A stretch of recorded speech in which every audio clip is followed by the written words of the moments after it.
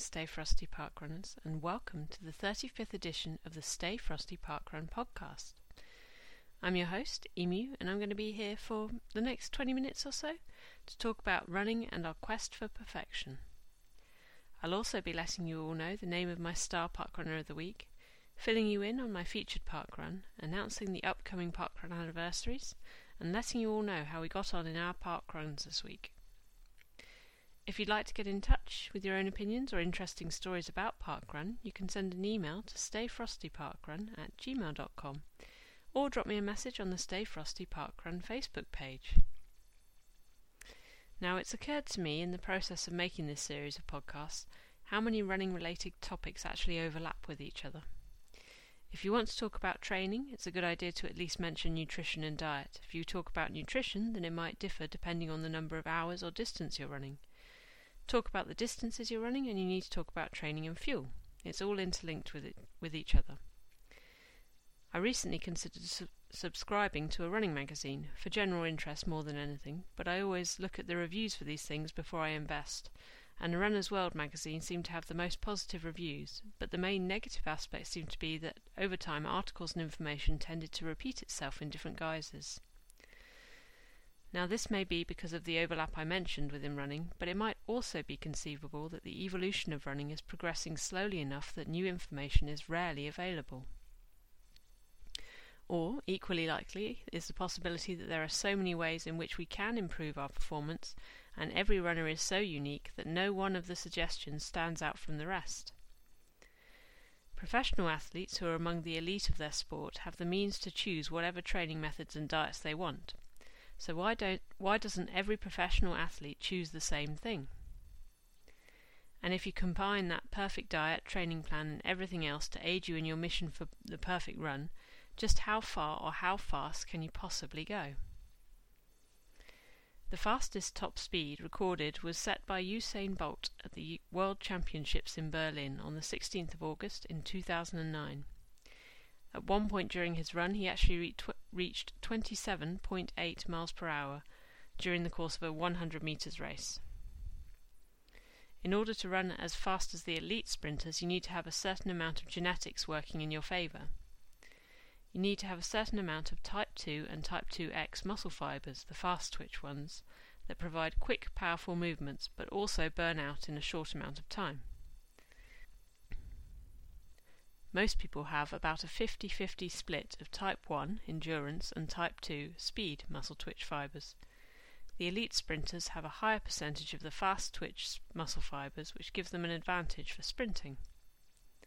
It's also equally possible to have a higher percentage of type 1, which would give you an advantage in endurance running. Another article published by Live Science in 2010 suggested that humans could theoretically be able to reach up to 40 miles per hour.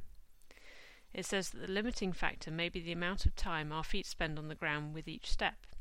We don't have enough time to give a large enough push-off to accelerate to our potential top speed. The research regarding the forces on the body when running predicts that muscle contractile speeds that would allow for maximal or near maximal forces would permit speeds of up to 35 to 40 miles per hour and possibly even faster. If you consider that Usain Bolt's record currently stands at 27.8 miles per hour, it seems that we still have some potential yet for more speed. However, according to a Wikipedia article on foot speed, humans do not compare to other animals when it comes to sprinting. We are much slower. We are very capable of endurance, but not the speediest of creatures. Long distance or endurance running is defined, on Wikipedia again, as anything over 8 kilometres or 5 miles continuous running. However, in the sport of athletics, it's anything over 3 kilometres or 1.86 miles. Physiologically, it's mainly aerobic and requires stamina and mental strength. Humans are well adapted for long distance running compared to other mammals, and especially so among the primate group. One of our biggest advantages is our ability to sweat rather than cooling down by panting. Sweating allows us to keep our bodies cooler over long distances. Scientists have written that on a hot day a human could even outrun a horse over the course of a marathon. As I've covered in a previous pod where I looked at the book Born to Run, research suggests that we evolved into endurance runners when we began to include meat in our diets. The suggestion is that we either followed scavenging birds to find fresh kills and steal the meat, or we hunted with weapons by chasing our prey until it was exhausted, which made it much easier to kill. But how far is pushing the body too far? If a person runs a marathon distance every day, will it have a detrimental effect on their physical or mental health? Every person is built differently, so will react differently to endurance running, but how much or how far is too far? If you've never run before, then you should definitely not be attempting to run a marathon straight away. Depending on your general fitness level, it could well be ambitious even to attempt a 5-kilometre run. When looking for information on how far we can run, one name crops up quite a lot, that of ultramarathon runner Dean Karnazes, who ran in 2016 350 miles in 80 hours and 44 minutes without stopping for sleep. However, he is not what we could class as an average human being, because he has a rare genetic condition which actually allows him to process lactic acid a lot quicker than the average, so that his muscles don't fatigue as much during exercise. There are also the example of the Tarahumara, mentioned in McDougall's book, who routinely run over 100 miles a day on a diet consisting mainly of maize and root vegetables. And, at the age of 61, Cliff Young won the inaugural Sydney to Melbourne ultramarathon in 1983. He ran 544 miles in about 5 days, wearing sheep-herding gumboots instead of sneakers. But these are rare examples. To paint a more general picture, it's helpful to start by looking at the biggest limiting factors we have. According to distance runner Joel Geen, the biggest limiting factors are energy availability and sleep. We need to have energy in the form of glycogen in order to continue running. The body burns through glycogen relatively quickly, and once it's gone, the body will switch to anaerobic exercise, which causes the build-up of lactic acid in the muscles. This is not sustainable over very long distances. There is some evidence to say that when accounting for glycogen depletion, a human could run about a 10-minute mile, or 6-minute kilometre, which would allow existing fat stores to be converted to glycogen, and they could do this forever. This would make the deciding factor the need for sleep. Now, after a few days, our minds get tired and they require sleep. The record set for the longest time awake is 264 hours, more than 11 days, but most people will begin to feel the effects after 36 hours. Hormones released will stop our metabolism and our appetite. After 72 hours, people may begin to experience paranoia and/or hallucinations. With this in mind, Cliff Young's record looks all the more remarkable, and may well stand for some time. It might even be close to the maximum achievable by a human, unless we can find some way to overcome our limitations. In terms of you or I, excluding the elite runners and the genetically gifted runners, how far you can run is going to be limited by your own fitness levels and preparation for the run. Assuming that you've been training well and are fit and healthy, there are some things you can do or take into account to maximize your running distance. In order to prevent your body shifting into anaerobic running, you need to run at your lactic threshold. This will generally be the quickest you can run several miles in a row. Depending on the distance you're going, you should adjust your pace to suit. For example, a marathon fast but not elite pace would be maybe 6 to 7 minutes per mile, which is 3 minutes 43 seconds to 4 minutes 20 seconds per kilometre, which is just under the lactic threshold. But an ultramarathon would be closer to 9 or 11 minutes per mile, which is about 5.5 minutes to nearly 7 minutes per kilometre, which is quite a bit lower than the lactic threshold. Your glycogen levels are, at best, going to run out after about 18 to 20 miles, or 30 to 32 kilometres, or around 2 to 3 hours of running, at or near your lactic threshold. To get around this barrier, you need to run a lot slower than your lactic threshold and make sure you refuel and hydrate whilst you're running. Done well, and this is something you should practice during your training runs, you can manage your glycogen levels so that your body replenishes what is lost as you go along. This will work well for a marathon if you're running at the pace needed for about a 4-hour marathon. For much longer distances, we also have to remember, as I've mentioned, that the body needs a certain amount of sleep. The exact amount will vary from person to person, but as an example, Scott Urich, who completed the Appalachian Trail at about 30 minutes a mile pace, but it was 2,189 miles over 46 days, so the speed takes into account his maybe 6-hour night's sleep. It should also go without saying that for all running events you're going to want to get a good night's well-rested sleep the night before to make sure you're in the best condition that you can possibly be in for the run. And that's just a bit of information there on how to improve your endurance runs. This is kind of off the back of sort of two things that have coincided. Obviously we've had the Virgin Money London Marathon. Massive congratulations to everyone who completed it. And also because recently I've noticed that I've started to enjoy longer runs more. I still really like doing the 5Ks, and I obviously love doing parkrun every week. But I'm also finding that the more I do longer runs, I won't say the easier they're getting. They're still not easy, but the nicer I feel whilst I'm running them, the more in control I feel whilst I'm running them. So today, Sunday, I actually did a 17.3 kilometre run, and I was expecting to be very, very tired at the end because last week I did a 20 kilometre run and I was completely shattered by the end. I don't know what I did differently this week. I actually ran faster, but I found I wasn't anywhere near as tired as I was last time. So I don't know if that was fueling. I had a banana and a homemade energy flapjack thing before I started. Maybe that was the reason. Maybe it was just the weather because it was so hot last Sunday, and this week it was nice and cloudy. Good weather for the London Marathon as well. But anyway, if you think there's some interesting points which I've overlooked here, either about fast running or endurance running, I'd love to hear your points of view. You can get in touch via the email stayfrostyparkrun@gmail.com or by leaving a message on the Stay Frosty Facebook page. Now, this week I'm very pleased to announce that my star parkrunner is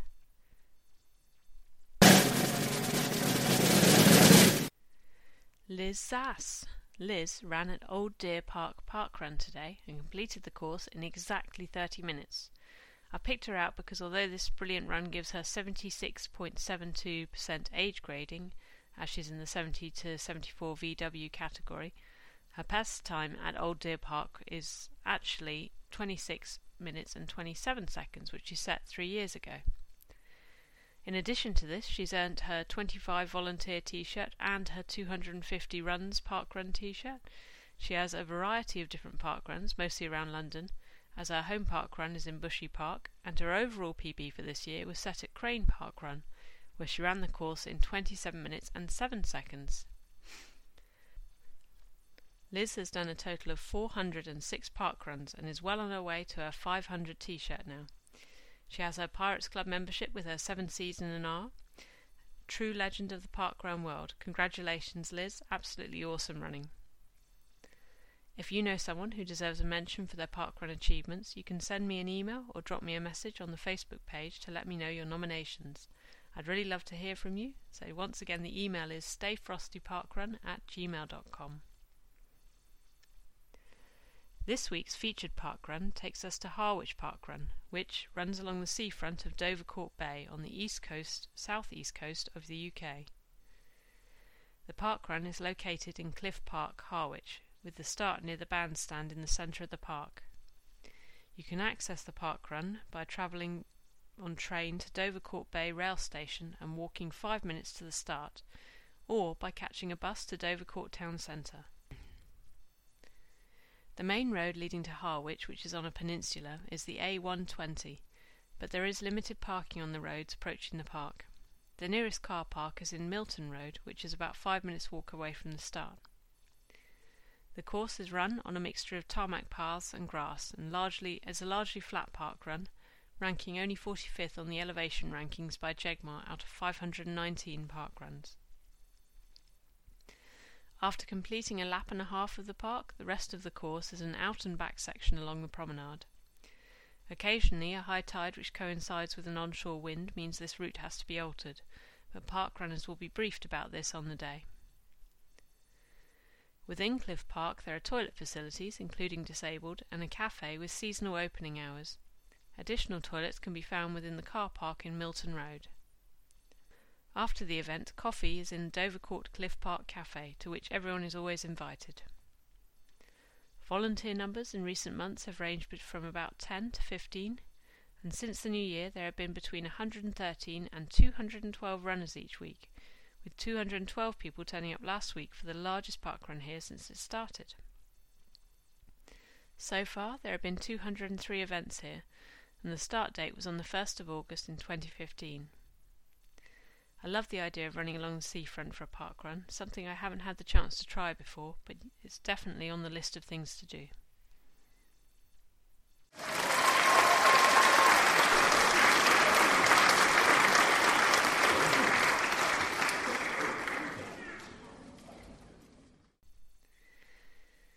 And that noise means it's time for the parkrun anniversaries.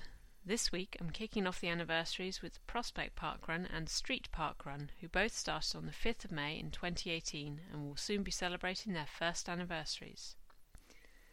Aviemore Parkrun has a second anniversary coming up after starting out on the 6th of May in 2017.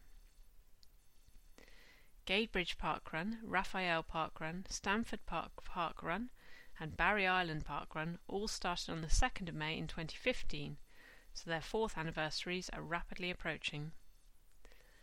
With the fifth anniversary, it's Rushmore Parkrun, which started on the 3rd of May in 2014. Tollcross Parkrun started on the 4th of May in 2013, which makes this year their 6th anniversary, and both Northampton Parkrun and Fritton Lane Parkrun have 7th anniversaries soon, having started on the 5th of May in 2012.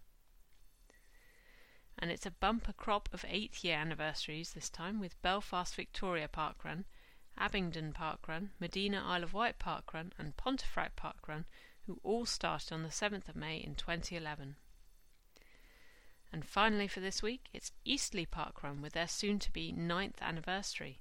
They started with their first event on the 8th of May in 2010. Congratulations to all the parkruns with upcoming anniversaries.